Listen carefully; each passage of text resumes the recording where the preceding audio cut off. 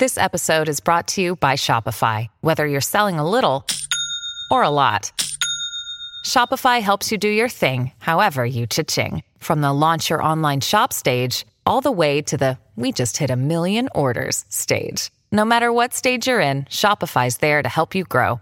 Sign up for a $1 per month trial period at shopify.com/special offer, all lowercase. That's shopify.com/special offer. When you need mealtime inspiration, it's worth shopping Kroger, where you'll find over 30,000 mouth-watering choices that excite your inner foodie. And no matter what tasty choice you make, you'll enjoy our everyday low prices, plus extra ways to save, like digital coupons worth over $600 each week. You can also save up to $1 off per gallon at the pump with fuel points. More savings and more inspiring flavors make shopping Kroger worth it every time. Kroger, fresh for everyone. Fuel restrictions apply.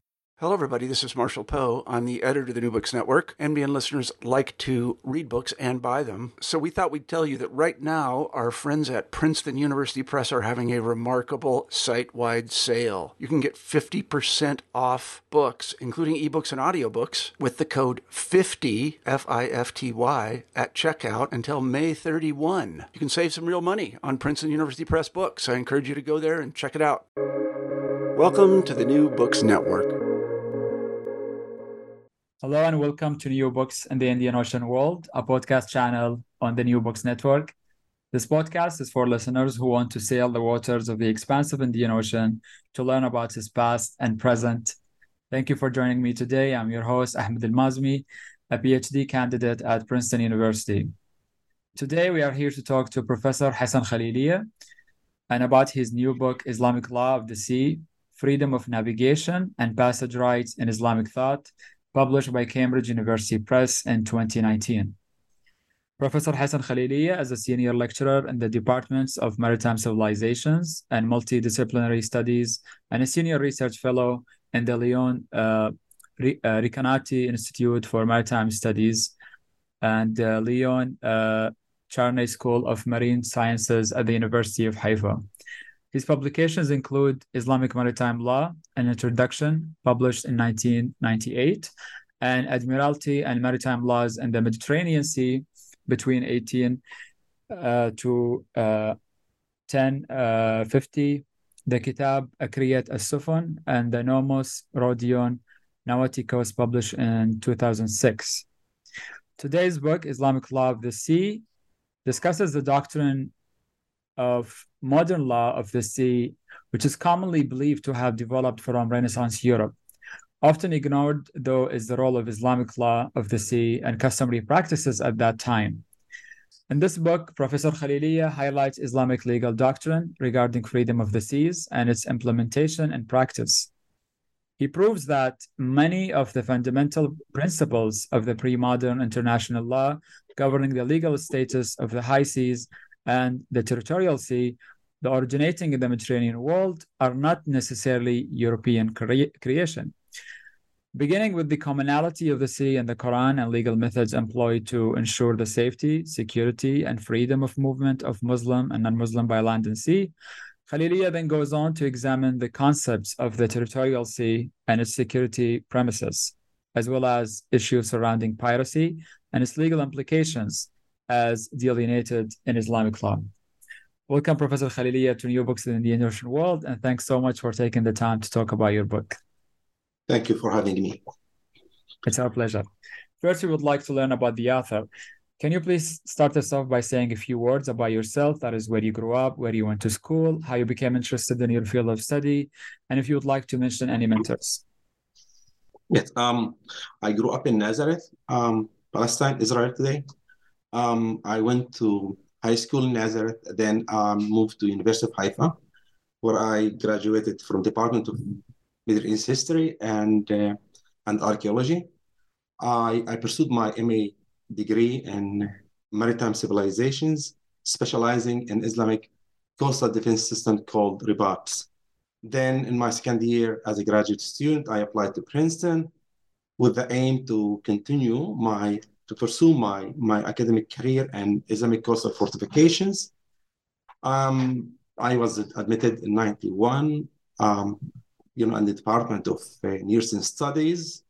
under the supervision of Professor um, Abraham Yudovich and Mark Cohen. This is how I started, where I started my graduate studies in Princeton. When I arrived in Princeton, I was thinking that, as I said, to pursue my dissertation on Islamic coastal fortification. But my former advisor, Professor Yudovich, urged me to do something else relating to the law. And he tried to convince me to go to search and to investigate the history of Islamic maritime laws. I had that time no background in Islamic fiqh, jurisprudence, but he addressed to me one question. He said, Muslims controlled a vast region of the oceans, actually the largest maritime empire in history before the age of discoveries. And do you think that such a vast empire, controlling almost, the two sides of the oceans, the Indian Ocean and, until almost and not until the eastern coast or eastern littorals of the Atlantic Ocean, do you think that such an empire could have flourished and trade could have developed without having a legal system? That question, just was was the factor that motivated me to study maritime law. And that time when I started doing maritime law, I was looking in the Firestone Library and didn't find anything on Islamic maritime law or law of the sea. So I have to go across the primary Arabic sources, page by page, taking the second floor of the Firestone Library, where the Arabic section, and looking for fatwas relating to maritime law. This is how I got to my subject. Great. I'm going right now to the same department for my PhD, and the names that you've mentioned are part of the department's history. And I've noticed that not just you, but there's a cohort of other maritime historians that were supervised by these very names, such as Roxani Margheriti, for example, who also investigated the medieval history of the Aden trade between Egypt and southern India through Yemen. So it's interesting to see that they've supervised a number of students working on Islamic seas, let's say. That's true. And also Remy Constable was supervised by Professor Yudovich, the late Remy Constable. Yes, that's really excellent. Let's now delve into the book. First, we would like to know about the sources and the materials that the book draws upon to analyze the Islamic history of the law of the sea. Because oftentimes there are misconceptions about that Islamic sources are land-centric and the sea is really marginal in these sources. So how did you find that claim to be true or not while you're researching in the sources? In fact, that we are scholarly motivated by Western scholars, and unfortunately, even my books, I don't use the term medieval because medieval applies to Europe, doesn't apply to the Islamic world. Across my 3 books and other articles, other publications, I use classical Islam. This is the first note. Second note, that's true. I remember that when I took my comprehensive exam, and my former advisor, asked me that question: is Islam afraid of sea? And I said, okay, I'm working on Islamic maritime history, and he asked me this question. So the question should be something irrelevant. Definitely, what I say that if you look at the Quran, the term bar was mentioned 11 times. The sea is mentioned 33 times. If the sea is mentioned more than the bar, the land in the Quran. Now, in my book, I started with the pre-Islamic period. Okay, and one of the earliest sources on Islamic Indian Ocean was written by George Fadl Horan, Arab seafaring in the Indian Ocean. This is a starting point that when we deal with maritime history, at least this is one of the earliest sources. When I got to my book, I said, okay, we start with the Islamic legal sources. What are the sources of Islamic law? Right? We start with the Quran. Then I got the Quran. I got all the 33 verses that deal with with navigation and the freedom of navigation and exploitation of the sea's natural resources. Okay, and you discover that most of the Western scholars who deal with Islamic maritime history or Islamic legal history do not refer to the Quran, and this is a big mistake. I got to the Quran, and I got to the classical commentaries, and none of the classical commentaries advocate the right of other nations, of all nations or whatever nation or superpowers, the right to control or dominate the sea. So, in a principle that the Quran says, okay, you have a jurisdiction over offshore zone, but you don't have total jurisdiction over the high seas. Okay, this is the starting point of my research. Then this, I just devoted subsection on the commonality of the sea in the Quran. Then we got to the commonality in the sea in the law of nations. Okay, listen. Most of the sources, the earliest sources on international law in Islam were written before the establishment, and before the establishment of the famous four law schools, the Hanafi, Maliki, Shafi'i, and Hanbali. And Siyar, the books of Siyar, touch in one way or another in coastal navigation, in coastal defense system, and touch on the freedom of navigation in Islamic law. This is the second source. And the most important source, and that was really an astonishing discovery, is referring back to the Prophet Muhammad. And I have discovered these treaties and safe conducts were already published by scholars, but very few paid attention to the maritime aspect of these treaties and safe conducts. And the most astonishing safe conduct I have come across is the Treaty of Ayala, and I can talk about it if you wish. Right. And in pushing back against these misconceptions, I guess, you must have faced some challenging moments in navigating legal and narrative gaps in scripture when discussing the law of the sea. So how did you navigate these gaps, and how did you complement the Islamic sources? I went back to the pre-Islamic period. Okay, I started with the Roman. I mean, the Roman, we had the oldest so far. Among the oldest laws are the Roman laws. Okay, but the Roman laws are not, I would say, when we deal with the Roman law, we deal with the Mediterranean. We don't deal with the Red Sea. We don't deal with the Indian Ocean. Okay? Moreover, when dealing with the Mediterranean, it's a unique sea, because the whole Mediterranean was surrounded by the Romans. Although the Romans were not sea travelers, most of the sailors and the navies were constituted by Egyptians and Greeks. The Romans themselves were not sea travelers. Okay, when we go to the law of nation, okay, we don't deal with international law there, because they had no power that shared the Mediterranean with the Romans.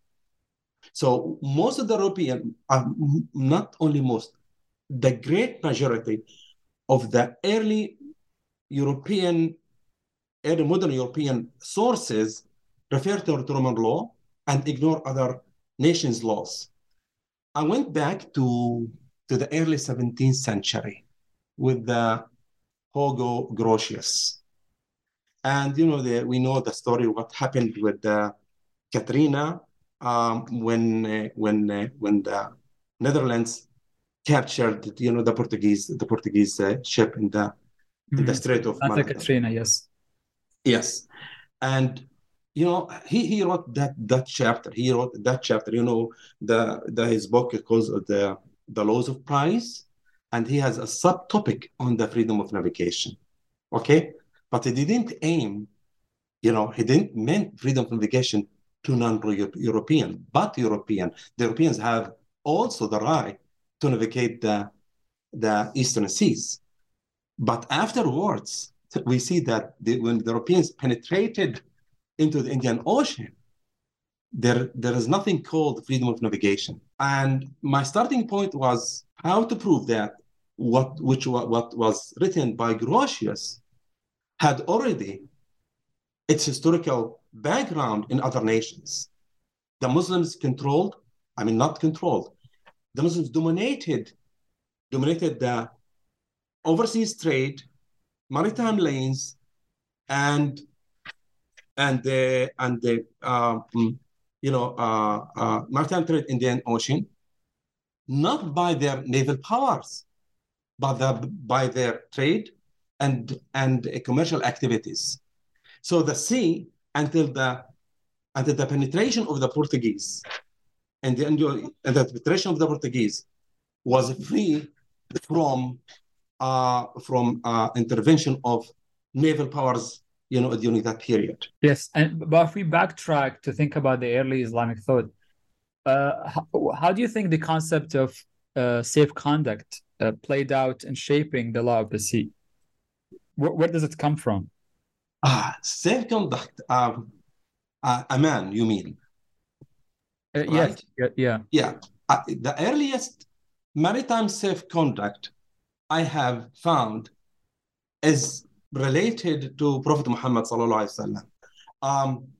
The safe conducts he granted to the port city of Ayala, Mekna, and Najran, and other places. I mean, these are the three first places where the maritime aspect is covered there in the safe conduct.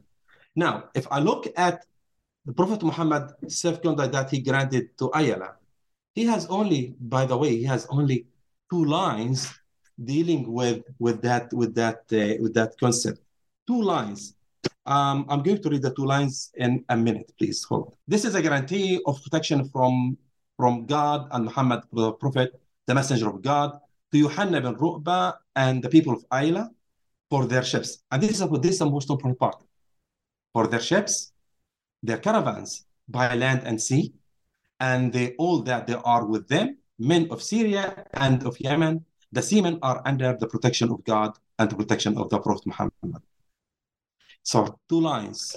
What I understand from the 2 lines. What the Prophet said, that he grant safe conduct to the ships of Ayala, ships belonging to the ship owners in Ayala, to the ships arriving in Ayala, to the people arriving aboard Ayala's ships, or aboard foreign ships traveling for Ayala, protection of territorial sea, and protection of goods, and protection of persons. He talked about the integrity of Ayala through the 2 lines, and the safe conduct simply covers Ayala and those who arrive in Ayala and those who live in Ayala. Why Ayala in particular? Because Ayala is located. This is the southernmost part of Palestine, located nowadays in Aqaba. It's called Aqaba in Jordan. And Ayala was the port city of the eastern commodities arriving from China and India to Palestine and the Mediterranean part and the Mediterranean region. So the safe conduct normally is granted for a period of time of 1 year, unlike the truce. It covers, it provides protection in person and properties. In case of the musta'min, alien merchant, is robbed or killed, the state is held liable for the safety of the trader and his chattels as well. The safe conduct later on was copied by the Portuguese in a different way, called cartas, in Arabic called cartas. But the cartas, unlike the safe conduct which was granted free, the cartas, the person who holds the cartas has to pay money in order to get that permission. And this is the way how the Portuguese controlled the overseas trade in the Indian Ocean. Right. Uh, in covering the vast geography from the Atlantic to the Indian Ocean, do you find Islamic law influenced the development of the doctrine of the freedom of the seas in different ways and in different regions? Or do you find there is a homogeneity across all of these geographies? If you look at the Indian Ocean, there is nothing called international law. Simply, people moved freely in the Indian Ocean because there were no naval powers in the Indian Ocean. I mean, they were in the Southeast Asia, but not in the western part of the Indian Ocean. Although we talk about the Indian Bawarij pirate ships, okay, but there was no serious power in the Indian Ocean. However, the Mediterranean is a different story. When Muslims captured the Mediterranean, when Muslims captured the eastern, western, and southern parts of the Mediterranean, it is the first time in maritime history of the Mediterranean when this Middle Sea was shared by two powers, Christians and Muslims. From almost 330, from the days of Alexander the Great, until the rise of Islam in 634 in the Mediterranean, 634. We're talking about almost 1 millennium, right? The Mediterranean was called Mare Nostrum, our sea, by the Romans. It was the sea of the Romans. However, with the arrival of Islam, with the military expansion of Islam, the Mediterranean has been divided by two powers for almost 3 centuries, although that European scholars argue differently. For almost 3 centuries, the Muslims controlled the Levant, Eastern Littoral, North Africa, Mediterranean islands, Sicily, Crete, Balearic Islands, Cyprus, and definitely the western part of the Mediterranean. Trade wouldn't have flourished without commercial and without diplomatic and commercial treaties. We have little bit evidence from Byzantine Islamic diplomatic treaties. However, from the 11th century onwards, we have pleasure of treaties concluded between Islamic entities and Christian entities of Italy, namely the commercial empires of Italy. Now, through these treaties, we can trace the development of international law of the sea, because these treaties include the safety of passengers, the safety of traders, the safety of sailors and ships, the legal status of the ship on the high seas, the legal status of the ship in ports and inland waters. So we talk about international law of the sea. However, by the time we have treaties in the Mediterranean, we have no treaties, international treaties, either diplomatic or commercial, in the Indian Ocean, because the overseas trade in the Indian Ocean was controlled by the Arabs of Yemen and Oman, unlike the Mediterranean, which I call it the contested waters, where two powers, Christians and Muslims, fought over the Mediterranean for some part of the history. Now, we will get to the Crusaders. Despite the enmities that prevailed between Muslims and Christians, there were treaties that secured freedom of navigation of commercial ships between the Christian and the Muslim world. Yes, and that leads us to the concept of the territorial sea. So how does the book explore this concept, and what do you mean by it in both Islamic law and European jurisprudence? The only part the only reference I found in Islamic classical sources to territorial sea refers to the Sea of Hijaz, between Tihama in the south and Aqaba, today Ayala in the north, or Tabuk. We don't know exactly what is the northwestern part of the coastal of the northern littoral. In the Sea of Hijaz, we get back to Shafi'i when he talks about Hijaz and its territorial sea, and he says there from Shafi'i, Imam Shafi'i, he says there that non-Muslims are allowed to travel across the territorial sea of Hijaz, Bahr Hijaz or Bahr al-Hijaz. They can stay over any island not more than 3 nights, but they can't inhabit the islands or the land of Hijaz. This is the only reference which connects the sea to the holy sites or holy places of Islam, because the Hijaz is called Haram, and the whole Haram applies to the whole coast of the Hijaz. And this part of the world, by the way, is not subject to to be inhabited by non-Muslims, either Jews or Christians. In fact, that although that Prophet Muhammad, during the days of Prophet Muhammad ﷺ, Christians and Jews were there until the reign of Umar, who expelled the Jews from Hijaz. Now, if you go to the Mediterranean, the story is different, because the Red Sea was surrounded by an Islamic empire.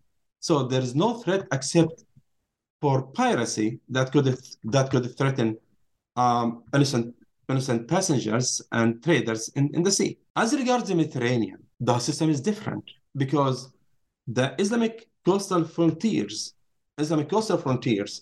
were threatened by Byzantines and other Christian powers. Therefore, they had to create some, a sort of buffer zone in the sea or offshore zone, in which if any ship arrives or watched from the shore, Muslims can repel or defend their coastal frontiers either by those who station the frontiers or by launching warships against hostile attacks. So if we look at the treaties concluded during the late 11th and early 12th centuries and afterwards, they say all that is includes parts called Bihari, its seas. With what meant by its seas is the offshore zone of the Islamic littoral. So in this part, ships are not allowed to enter to the territorial sea unless it has given or granted aman, or the ship is part of or the ship is flying the flag of Dar al-Ahid, abode of truce, or in case of distress, Muslims had to provide assistance in this case. And in case in distress, and Muslims are not allowed to confiscate or to enslave voyagers and seamen even if the ship flying the flag of enemy state. Thank you for elucidating the distinctions when it comes to territorial sea. So what insight does the book provide on the relationship between piracy and Islamic legal principles, challenging the conflation of piracy with jihad? It's amazing. When reading Western sources, you come to discover that, as you said, that Islam is a land-based religion. It's not exactly a land-based religion, because Arabia was surrounded by shores. We don't know exactly if Prophet Muhammad sailed by sea or not, but we have to distinguish between Muslims and Arabs, between Arabs who live along the littoral and Arabs who live in the desert. And Arabs are viewed in Western scholarship as people of the desert. Okay, but when the Arabs arrived in the Mediterranean, they were accompanied by Yemenis and Omanis. The earliest mariners of the early Navy, of the early Muslim Navy. In addition, of course, to the Greeks and Egypt and Copts, there were also Arabs from Yemen and Oman. So Muawiyah, who established the first Islamic Navy in the Mediterranean, had two parts. The Egyptian part, especially the Egyptian Navy and the Syrian Navy. And in the course of the history, within 40 years, Cyprus was captured by Muslim Rhodes, and the Arabs seized twice. They seized Constantinople in the aim to capture it. And in the early 9th century, Crete was part of the Muslim world. Sicily, the biggest island in the Mediterranean, was part of the Muslim world. And Sicily is a different story because from Sicily, the Muslim world is still almost for 300 years, from 827 until 1065, the Richter regime, and then the Arabs were there even later on. And by the way, from Sicily, the whole system, the whole common system, the common law system was transferred by the Normans from Sicily to Britain, but this is a different story. Now we get back to piracy. They claim that maritime attacks launched by the Muslims were not a part of jihad, but they were pirates. We read the story about those who captured the Crete and those who captured Sicily in 827. The Muslim during that period of time, the Aghlabid sent the rebels from North Africa to Sicily, led by an old jurist, Asad bin Furat. Unfortunately, when you deal with piracy and jihad, we have two different stories, because piracy is mentioned indirectly in the Quran, in Surah Al-Ma'idah. الذين يحاربون الله ورسوله, those who fight God and His Messenger, and Islam distinguishes between piracy and jihad. And Malik ibn Anas was once asked about pirates, about the legal status of pirates, and he said, it is more important to fight piracy than to launch a war against the Byzantines. And he once asked about this question: what if Muslim pirates joined a naval expedition against Byzantine targets? Are they exonerated? Are they free from being sent to trial? He said, no. Pirates should be trialed wherever, even if they take part in the jihad. So piracy and jihad is two different terms. Unfortunately, again, most Western scholars apply piracy to jihad when jihad is legally different from piracy. So in case of piracy, the rules set out by Muslims, by the way, and the punishment against pirates, they were implemented by the French and the British in the 19th century.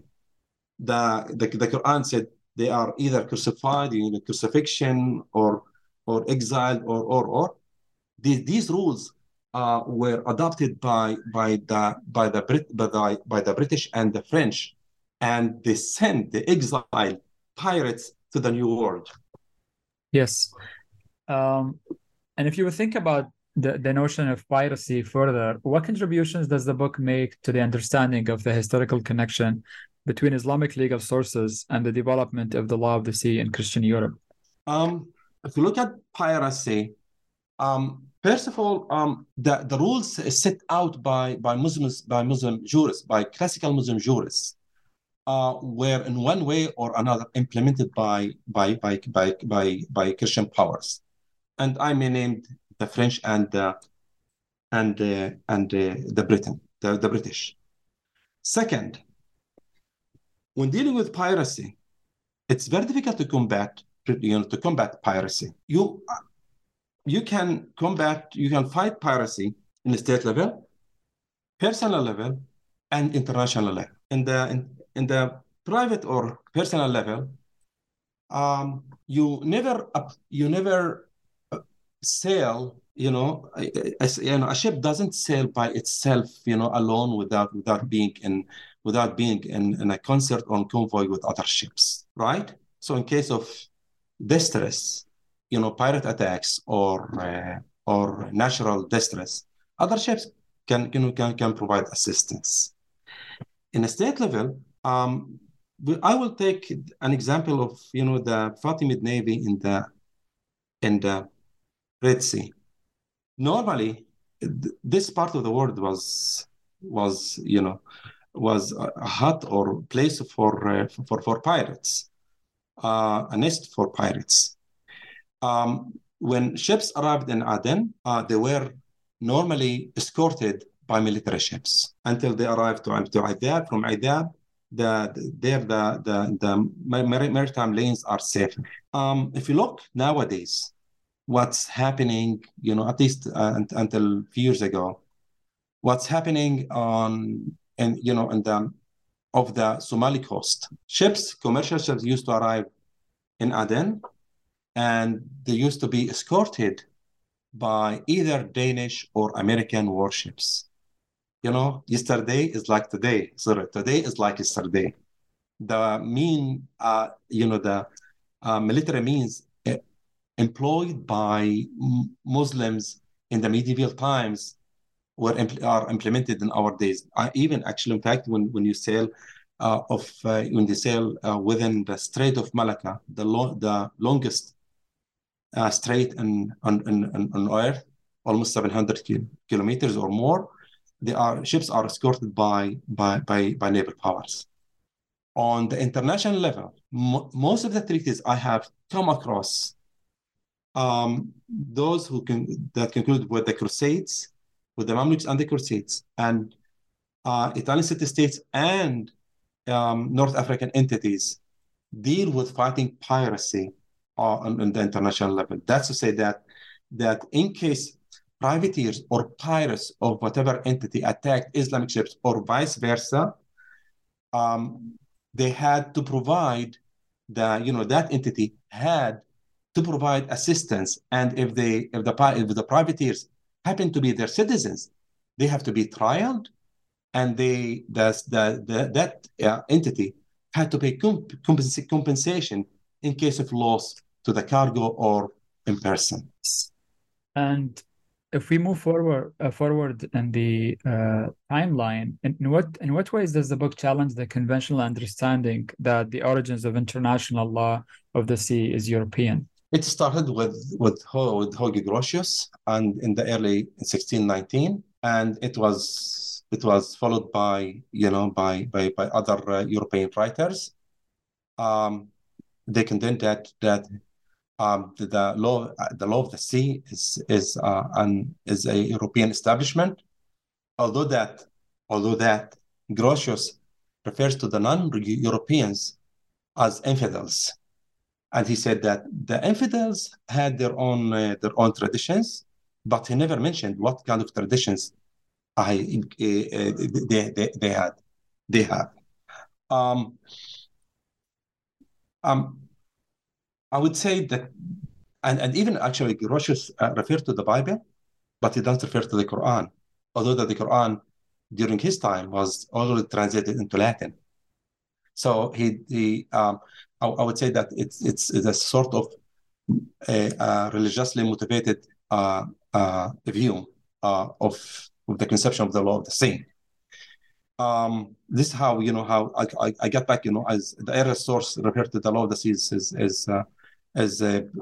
Grotius, then Selden added his commentaries and his conception on the mere clausum that the sea can be controlled.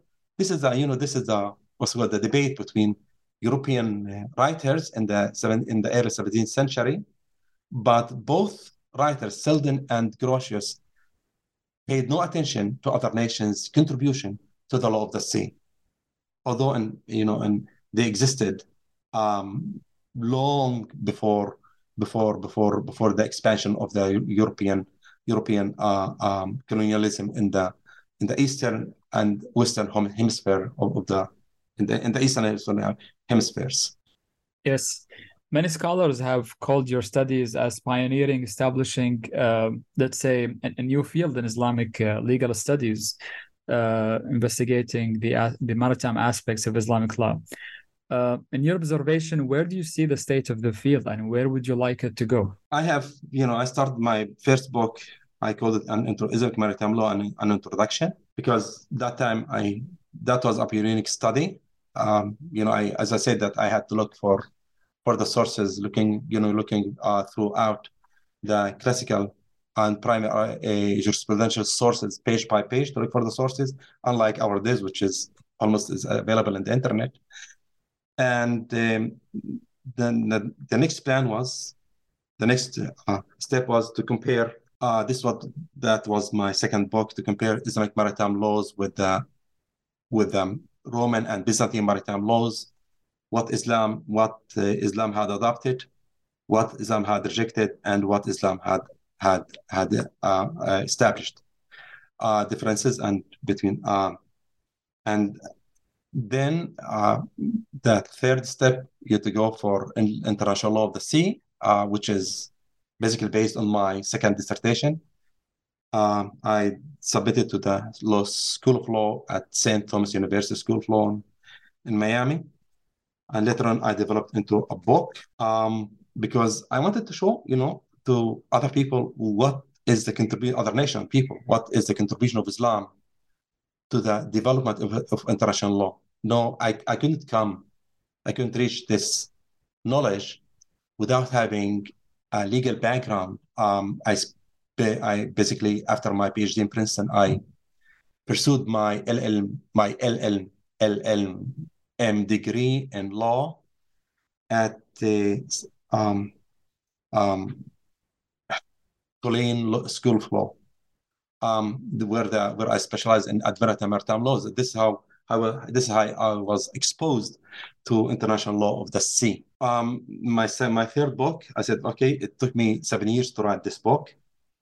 I had to look for sometimes specific terms in treaties or jurisprudential sources or the like, and to develop this concept.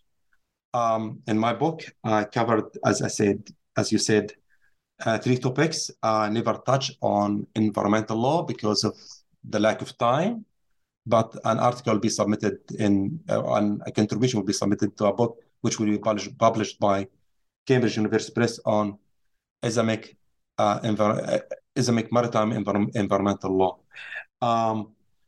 And from this book, I have already embarked on a 4th book on the evolution and the development of maritime laws, Islamic maritime laws, including law of the sea in the Indian Ocean. And if time is left, I'm going to write a book on the Islamic origins of the early British Admiralty law. That sounds fascinating. Can you say more about your current projects? Which directions are you taking? Are you developing the same sort of set of questions elsewhere, or are you taking on different questions?